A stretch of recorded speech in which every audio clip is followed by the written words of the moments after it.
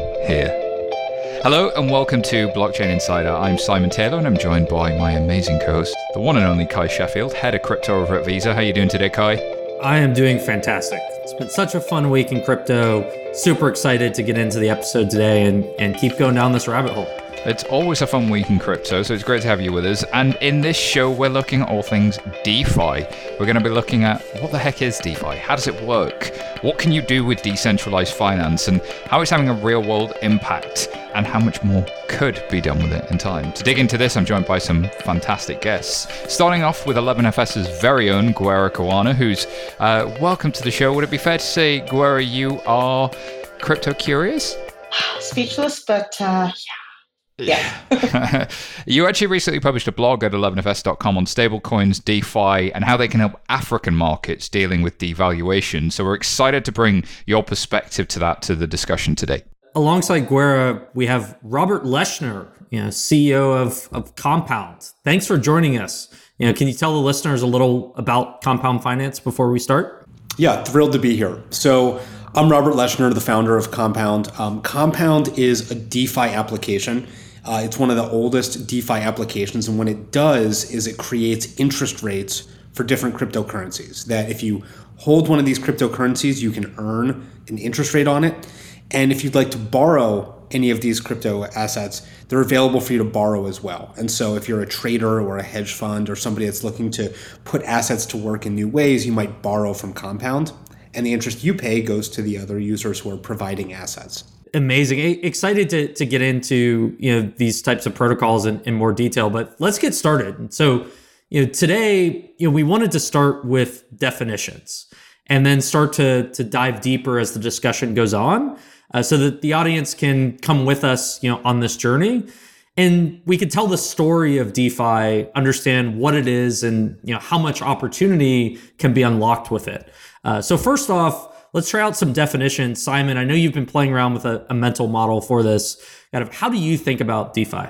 Yeah, so I like to compare centralized finance banking to DeFi and just kind of set it up. So if you think about a bank, when you save money in a bank, we call it savings. Sounds very familiar. But what you're actually doing is lending your money to that bank. In other words, it's your asset, it's their liability. They owe you that money back. So we call it savings, but actually it's not really that's happening. What they're then doing is they're lending that to somebody else. So fractional reserve banking's been around for some time. So even though you're saving it, it's actually being onward lent.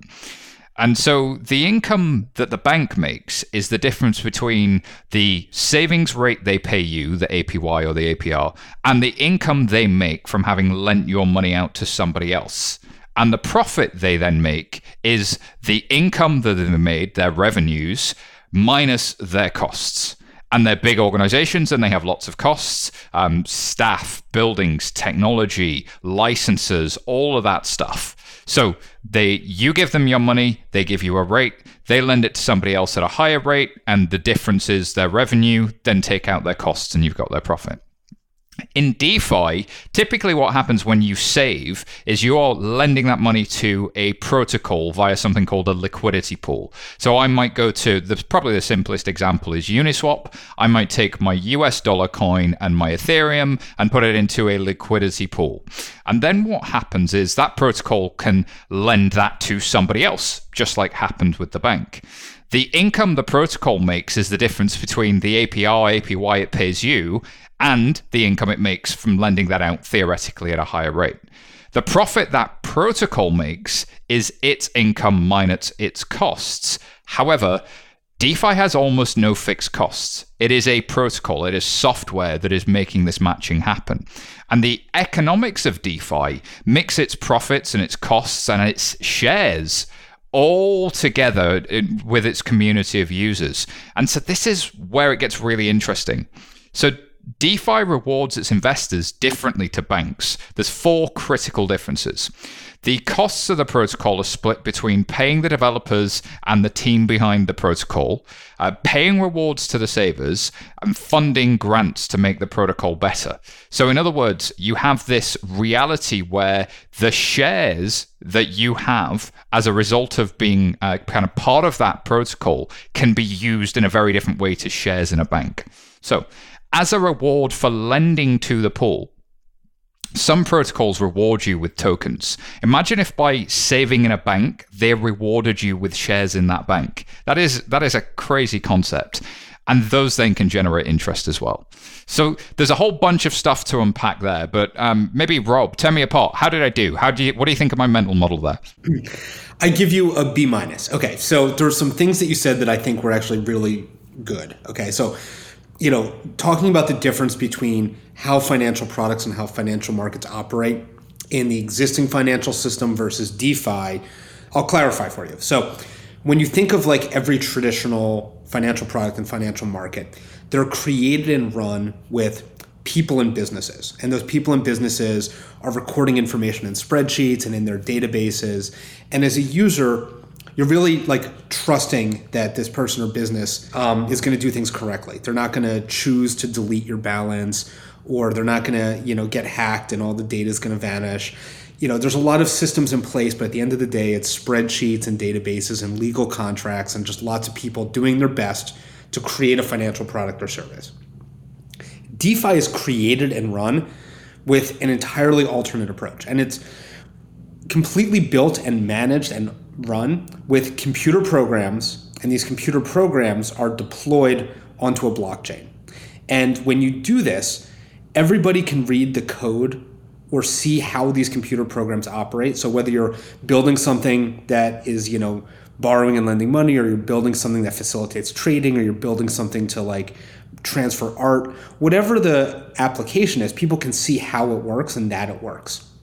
And these computer programs are open source, they're immutable, they're transparent.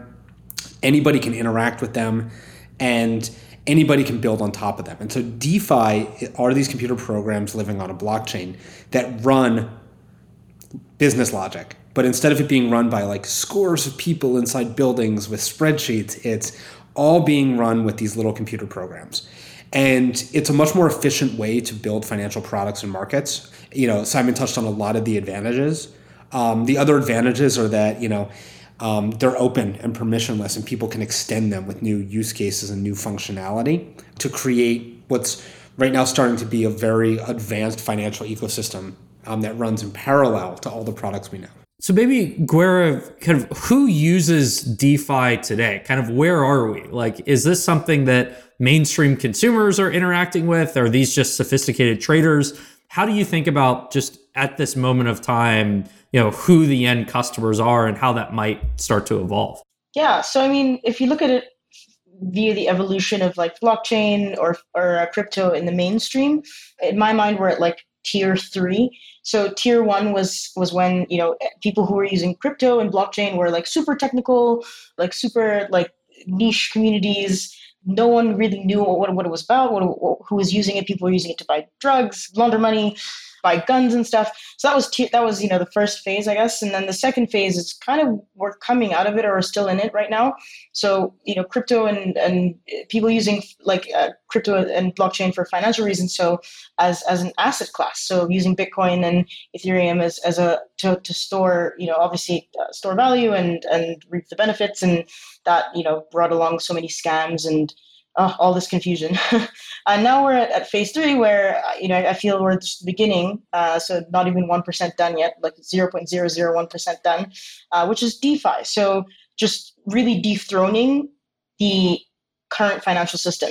So the first 2 phases are pretty well known in the mainstream. We all know what's happened there.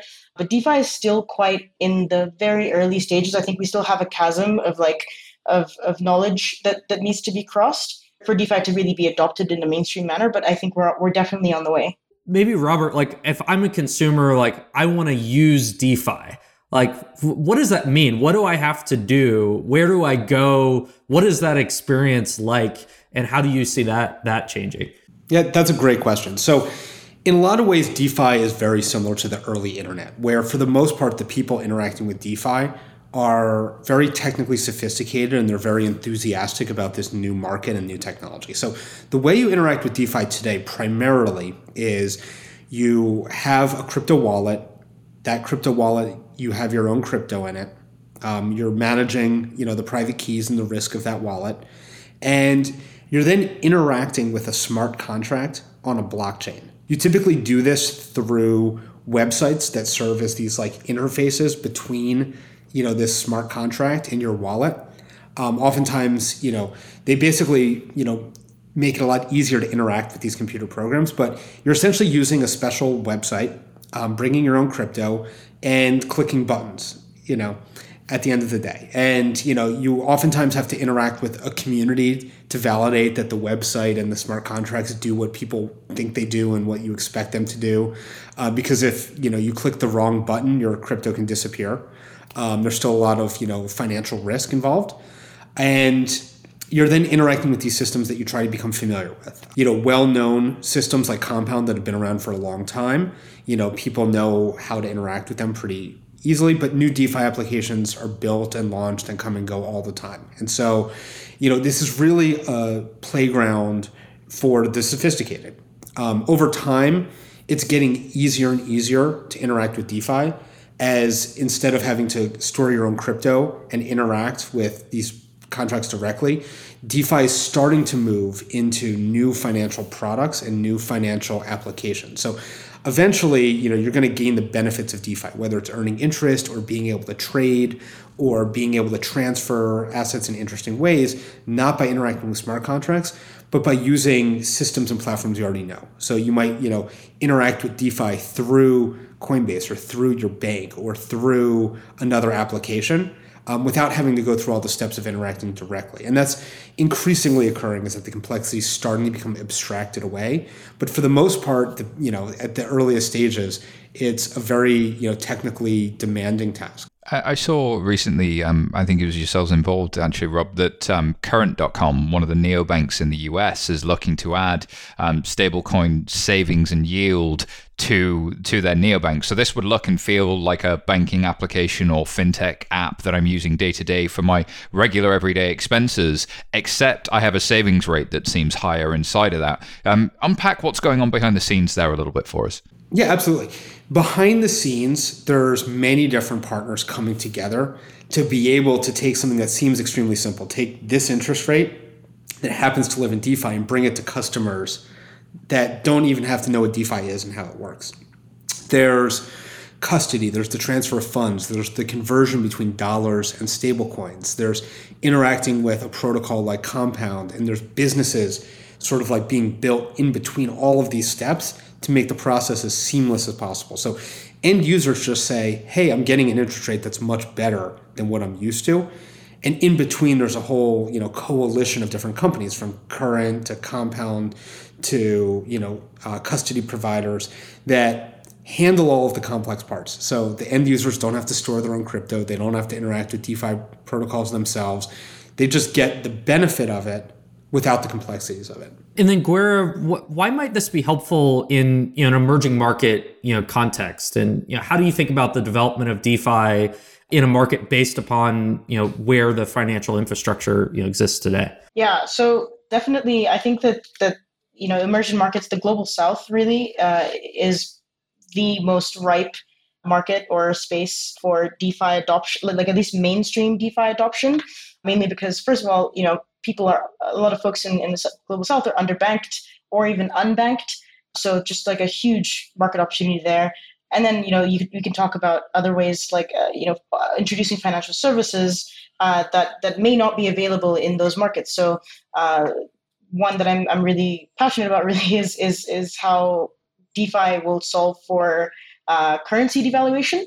So if you're in a country like America or the UK, your currencies are quite stable, and you can wake up tomorrow kind of expecting that your pound or the dollar in your pocket's not going to devalue too much, or at least the pound or the dollar in your bank account is not going to waver too much. So Africa is really the most worthy market for mainstream adoption of decentralized finance. So really, we can talk a lot about different issues facing the global South and Africa in particular.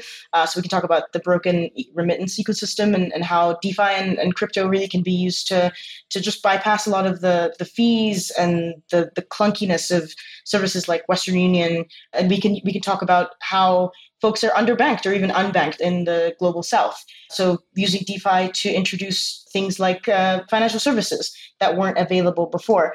So specifically, I'm pretty bullish on stablecoins as a savings vehicle within the global south. And we're already starting to see this happen in Nigeria. So Nigeria is a country that has had an incredibly volatile currency, the naira. So the naira has, it's pretty famously been volatile over the last year or so, and has a pretty insane storied history about the shortage of USD in the country and how expensive it is for even people to hold foreign currencies within that market. So I see, this real world application really of this as being a savings vehicle for people. So the Nigerian naira devalued quite heavily last year, and that means that people's savings went down. So all that they earned in interest just was wiped away purely based on the fluctuation of their currency. So it's already happening right now. So, a company called Zen Finance is allowing their community banks in Nigeria to provide their customers with interest on their savings via using stablecoins. So definitely see this as being the global south and Africa in particular as a really untapped market for this. If you've got something that A, deals with the volatility, and then B, helps you actually save through that volatility, that could be hugely powerful. Kai, I'm going to turn it around to you for a second, because there's often this worldview that the world is becoming decentralized. But as you look at this, who else is involved? Can centralized institutions be involved in DeFi? Is this a software upgrade or a worldview change? Yeah, it's really interesting because I think there's still a question of, what does the consumer experience look like? And, as Robert mentioned, today, it's very sophisticated individuals that are going directly to the smart contract. They're using non-custodial wallets. They know how to manage private keys themselves.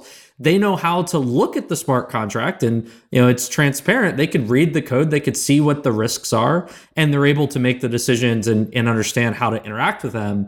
But over time, as this goes more mainstream, I think there will be a role for trusted brands and wallets that can help be the interface and the way that a consumer can interact, as well as when you think about one of my favorite descriptions of DeFi is the Electric Capital folks that say this is GitHub for finance.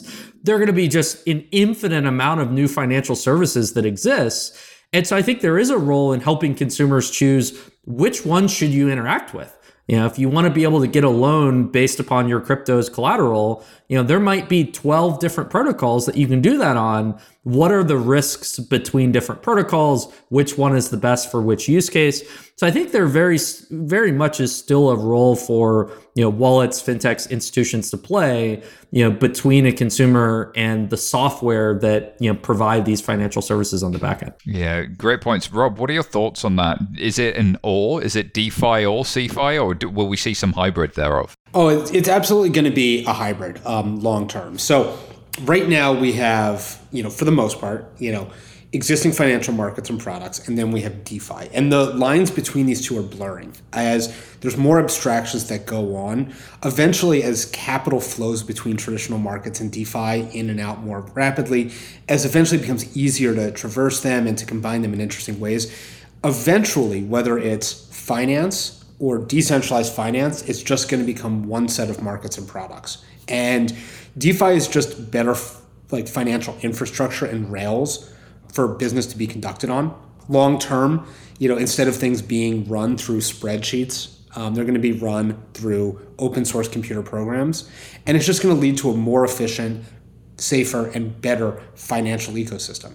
And you're not going to care what, infrastructure a product is running on as a consumer. You're just going to want to know that it's safe, that it works, and that it gives you exactly what you're looking for. And so everything is flowing in the direction of DeFi, but CeFi, DeFi, these words are going to go away. I think in 20 years, we're just going to have finance.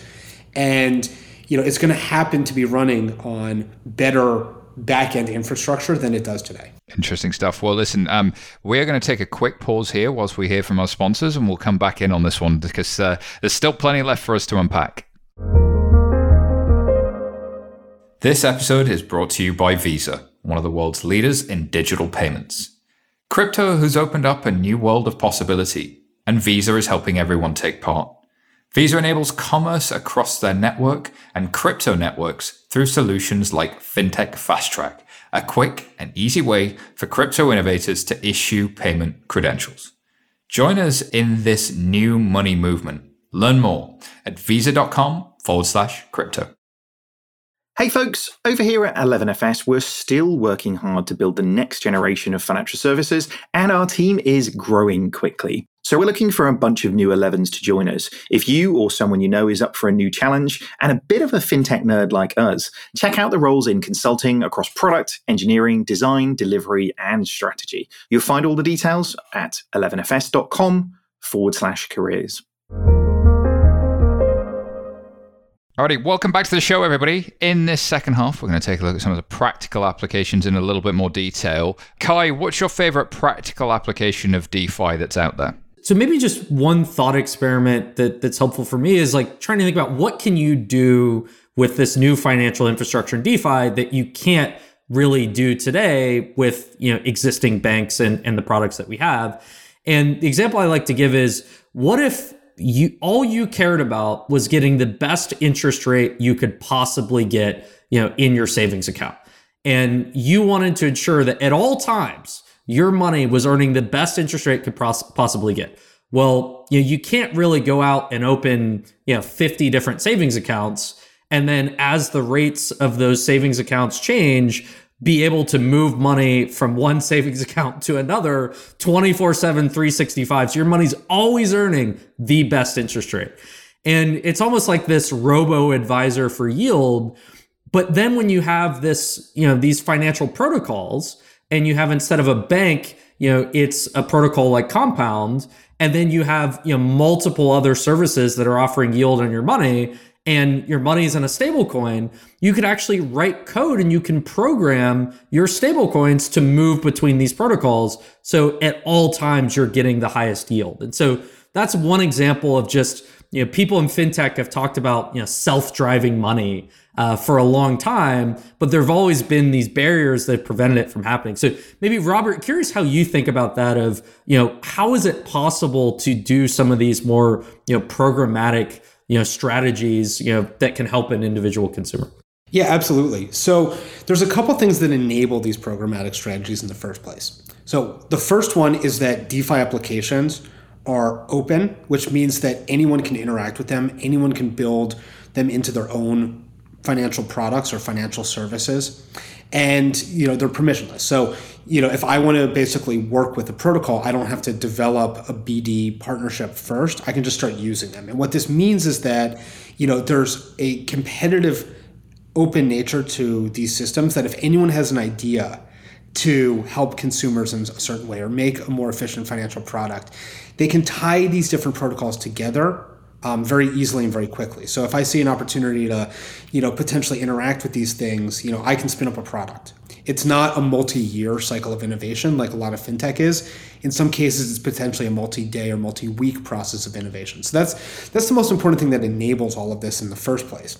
And the second is that, these are systems that are designed to be programmed. The fact that, this is running on a blockchain and it's all like computer code makes it, very straightforward to have computers and servers and systems operating them. And so the second really powerful thing is that all of this is designed to be programmatic out of the box. And so the end result is you have, systems like what Kai is talking about, where, if he wants to create an incredibly intelligent process to optimize, financial systems, that's feasible. That's going to increasingly be the case. And the end result is that our financial markets are just going to be a lot smarter because the obstacles to make them smarter are much lower. And they're going to be, doing more intelligent things 24/7, 365 days out of the year, and globally in nature. Right now, a lot of financial markets are extremely narrow. They're closed off. It's hard to improve them. The end result of all of this and all of DeFi is you'll have big global markets that are super efficient, super cheap, and super fair. I love all of those points. I think the global 24/7 permissionless combo is really quite potent when you put it all together. And one of the classic phrases for that concept has been money Legos. Like if Robinhood builds a feature, Charles Schwab can't use that feature. But actually, if somebody builds it in DeFi and that smart contract is out there, then somebody else can come pick that up, edit it, fork it, whatever they want to do, and build a community around that, such as hence the money Legos thing that kind of gets thrown around. Guerra, you have some kind of specific use cases that you think might be interesting as well on the back of some of this stuff. Yeah, so definitely. I mean, earlier I talked a little bit about DeFi and specifically stablecoins, helping people in the global south hedge against things like currency devaluation. But besides currency devaluation, other use cases that are up and running right now already include general crypto trading and investing. So allowing folks who may not have access to, say, for example, the US stock market or the New York Stock Exchange or tools like Robinhood or Freetrade, and allowing them to just really get involved in trading crypto. So there's tons of crypto exchanges that allow people to really to get involved and build wealth. Another really great use case that's still quite early is a really cool concept called community inclusion currencies. So there is one right now in Kenya called Sarafu, and there's a few that are being planned and there's lots of chatter about them across the continent and even across the global south. Pakistan as well, I believe. But they're basically a currency, a cryptocurrency that exists within a community that allows that money, or at least resources, to stay within the community without making people, touch their fiat currency, and allowing people to communities to thrive and stay afloat during tough economic times. So, I'm a shopkeeper. I can exchange almost even like at a barter level with someone who sells, honey, and the beekeeper is able to exchange with someone to fix his bike. So keeping the dollar, I guess, or the coin within the community. So that's a really, really cool use case. I think there's a couple challenges still for like super mainstream adoption, and that's, like I said before, the knowledge chasm, and then the big R word, regulation. So, for example, Nigeria has been quite bearish on crypto and blocked Bitcoin. And South Africa, I don't know if you've heard about this, but recently, there's been a couple scams across the continent. But in South Africa, people losing tons and tons of their savings via scams. So, Robert, I keep hearing this term, yield farming. Like, what does that mean? Like, I feel like yield is now becoming a popular word around consumers. It used to just be, I get a little bit of interest in my savings account. Is yield now becoming a primitive? Like, what is yield farming? How are people interacting with it? That's a great question. So, there's really two pieces of this phrase. There's the yield and then there's the farming piece. So yield is exactly as you describe it. It's a rate of return over time. Farming, I think it sort of comes from like the video game communities originally, where people were farming like World of Warcraft gold, or they were farming for loot or whatever. The farming comes from the fact that people are essentially like actively participating in something in order to achieve that yield. And so when you bring these together and you look at what's happening in DeFi, you can see that people are using the phrase yield farming to refer to actively using different crypto protocols in order to generate a return, whether it's, providing liquidity, or whether it's, receiving governance tokens, or, ownership of these protocols, or whether it's, earning interest, or whether it's, combining DeFi protocols in really complex ways where you're maybe, borrowing from one and earning interest in another with the assets you borrowed. Like, it all comes together in the phrase yield farming to mean this like semi-active process of earning a return in crypto. Oftentimes, without, necessarily like taking extremely large risks. Crypto is typically dominated by people like going long on a crypto asset, just buying a bunch of it in hopes of going up. Farming really refers to this like active, participation in order to, grind out a, return over time. And so the yield comes from these protocols, and it's now one of the more common phrases and activities within crypto is to yield farm. So it almost sounds like a customer acquisition strategy. And so, you have protocols that are rewarding consumers for using it, but then they're rewarding it with ownership in the protocol. And so it's not just a new way to interact with the product, but it's a new way to build and govern it. So can you mentioned governance tokens, like, can you talk a little bit more about that? Yeah, absolutely. So, and Simon alluded to it earlier when he said, imagine if you like earned shares in the bank by being a customer of the bank. It's very similar to that process. And, if Bank of America offered you shares of Bank of America for being a customer, people might, call it, bank farming, by like, having an account at that bank. I think that's the right analogy in a lot of ways. So a lot of protocols, and this started with Compound in the summer of 2020, distribute ownership of the protocol directly to the users. And so these governance tokens, which allow you to basically exert influence and control and set the direction of a protocol and its parameters, these tokens are part of the yield that people receive. People have figured out how to value them or trade them as a component of their income. And so you have people using protocols because of the ownership that comes with the usage of the protocol. Sometimes this is a small incentive to use a protocol. Sometimes it's a large incentive. Sometimes it's no incentive at all. But people are, actively evaluating these opportunities as part of this sort of, income decision-making process. It'd almost be like choosing whether or not to be a customer of Bank of America or JP Morgan based on which one is offering more shares of the organization to its customers. And you sort of end up creating a weird competition for who can be fairer to its customers, because there's the classic example of Uniswap and SushiSwap.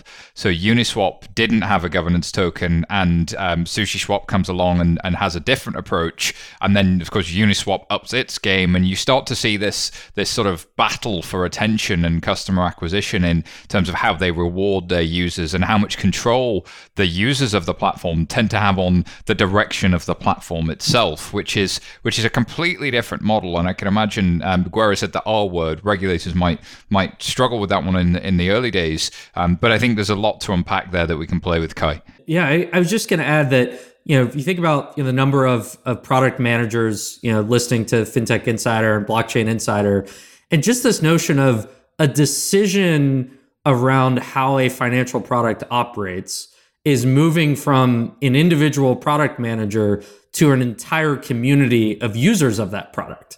And on one hand, that sounds crazy. Like, how do they know? On the other hand, it's almost like this crowdsourced intelligence of what does the community want to see? Where should that product go?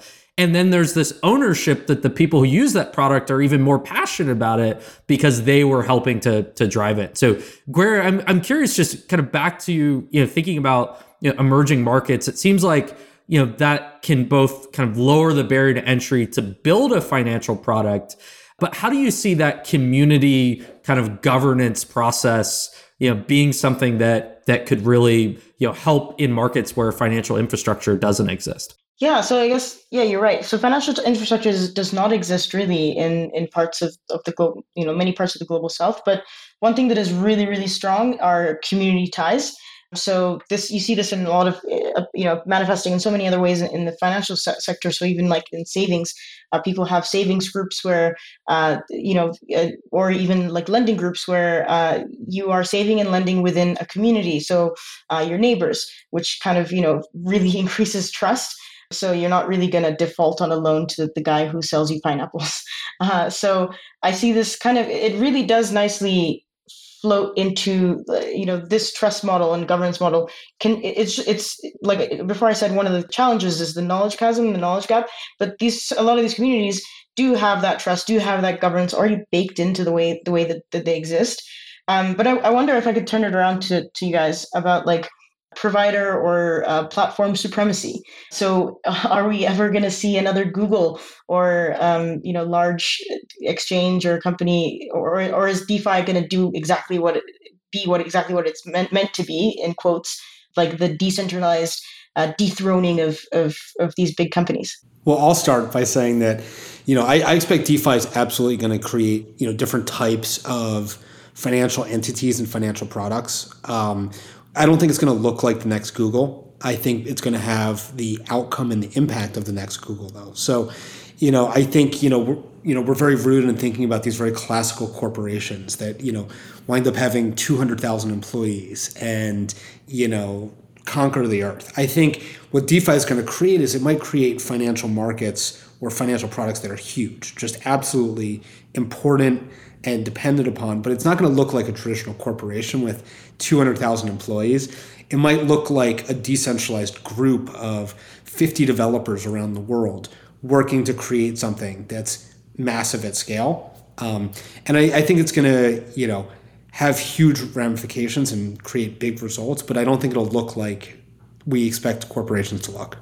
So that you say there, Rob, is kind of exciting and challenging in equal measure, depending on your perspective. Because on the one hand, those big 200,000 person organizations, there's a legal framework around it. People understand it. If something goes wrong, the consumer has recourse. There's insurance. It's very well understood. And there's recourse now emerging in the DeFi space. But Kai, Rob, I'd love your views on the R word. Where is this subject in the mind of regulators? If there are 50 developers spread around the world, that might sound scary to the uninitiated. Yeah, I think it's definitely top of mind for many regulators and policymakers, and I think the entire crypto industry is. I think one of the challenges is that it just moves so quickly that it's because this is open source technology, because it's available everywhere. It really takes time to learn about it, to follow it, to use the products, and understand the implications. And so I think that's where being able to educate and have the time for the industry to communicate what the value could be, as well as how risks should be mitigated. And I think that there's a role for the public and the private sector working together, looking at what are the benefits and what are the risks.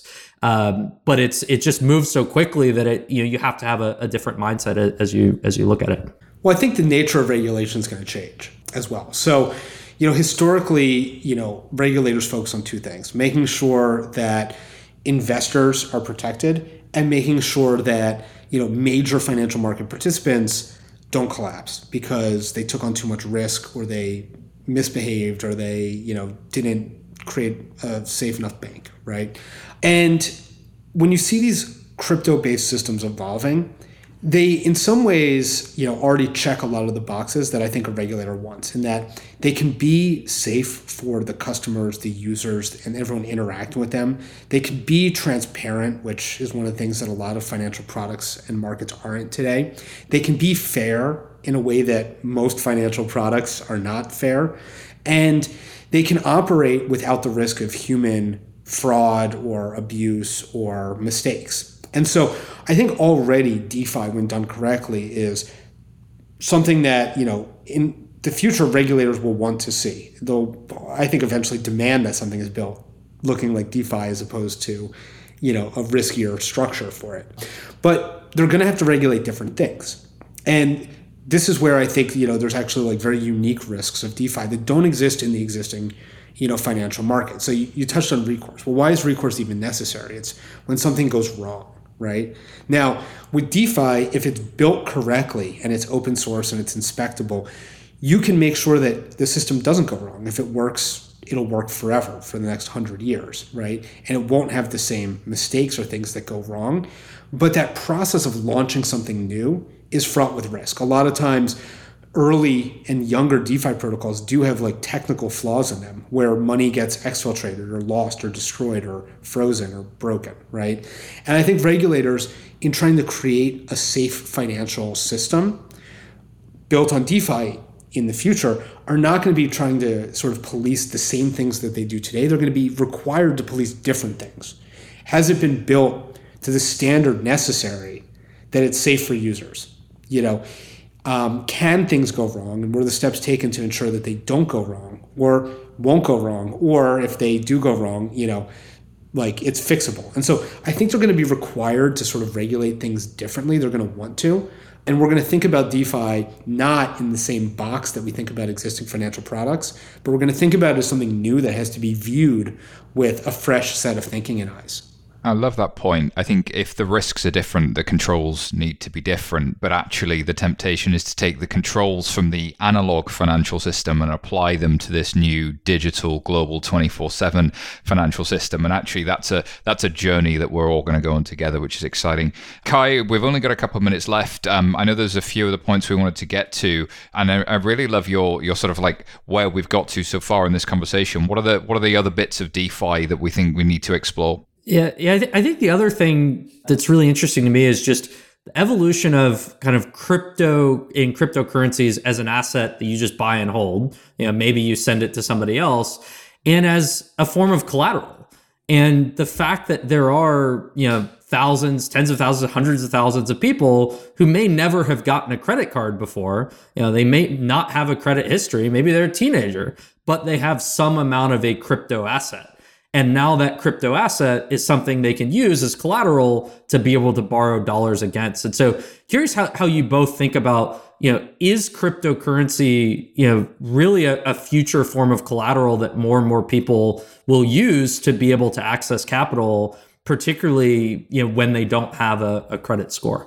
Absolutely. I think, over time, because, crypto is open to everybody, it really can act in some ways like an absolutely universal bank account in some sense, where if everybody has access to it, it's going to be, a better foundation to build financial systems with. In a lot of ways, over time, it's going to become more and more normalized and standardized, and, crypto is going to be collateral. It's going to be able to be used, in any financial product. I think it serves as this like extremely efficient financial primitive because it's programmable, because it's global, because it's open in a way that, your closed off dollars today are not. Yeah, it's exciting times, isn't it, for what that could mean in time. Guerra, your thoughts? No, I fully agree. Robert said everything that I really think. And yeah, I think I want to zero in on the collateralization piece. So yeah, definitely allowing people who may exist in say a different market or maybe underbanked or even like young or a newcomer to a country, an immigrant, allowing them to really use their crypto, or at least like their history and trust that they've built as like to provide them access to like financial services and other things too. When you think about lending historically, somebody had to have potentially a bank account, which meant they needed documentary evidence of their existence in a passport form. If you don't have a passport, you're not included. If you don't live anywhere near a bank that can do that, you're not included. And then you're underwritten based primarily on your income, not your behavior. But actually with crypto, what I can see is your behavior, not just with this bank, but any behavior you've had anywhere in the network, provided you are willing to connect that. And actually the issue becomes more about privacy than it does about transparency. And that's really, really exciting, because suddenly different people in different parts of the world can start taking risk on other people in other parts of the world. It's a really interesting business, I think, called Goldfinch that works with local lenders in the global south and helps lending to small businesses. But its investors are actually people in the DeFi capital market space who are looking to deploy that for yield. And so there are some really interesting models starting to emerge across all of that. Guys, I could talk to you about this all day, and we've barely scratched the surface here, but that's us out of time, and that wraps up today's discussion. So I want to thank you guys all so much for joining me. Where can people find out more about you and your companies? Let's start with Kai. Visa.com/crypto. Guerra?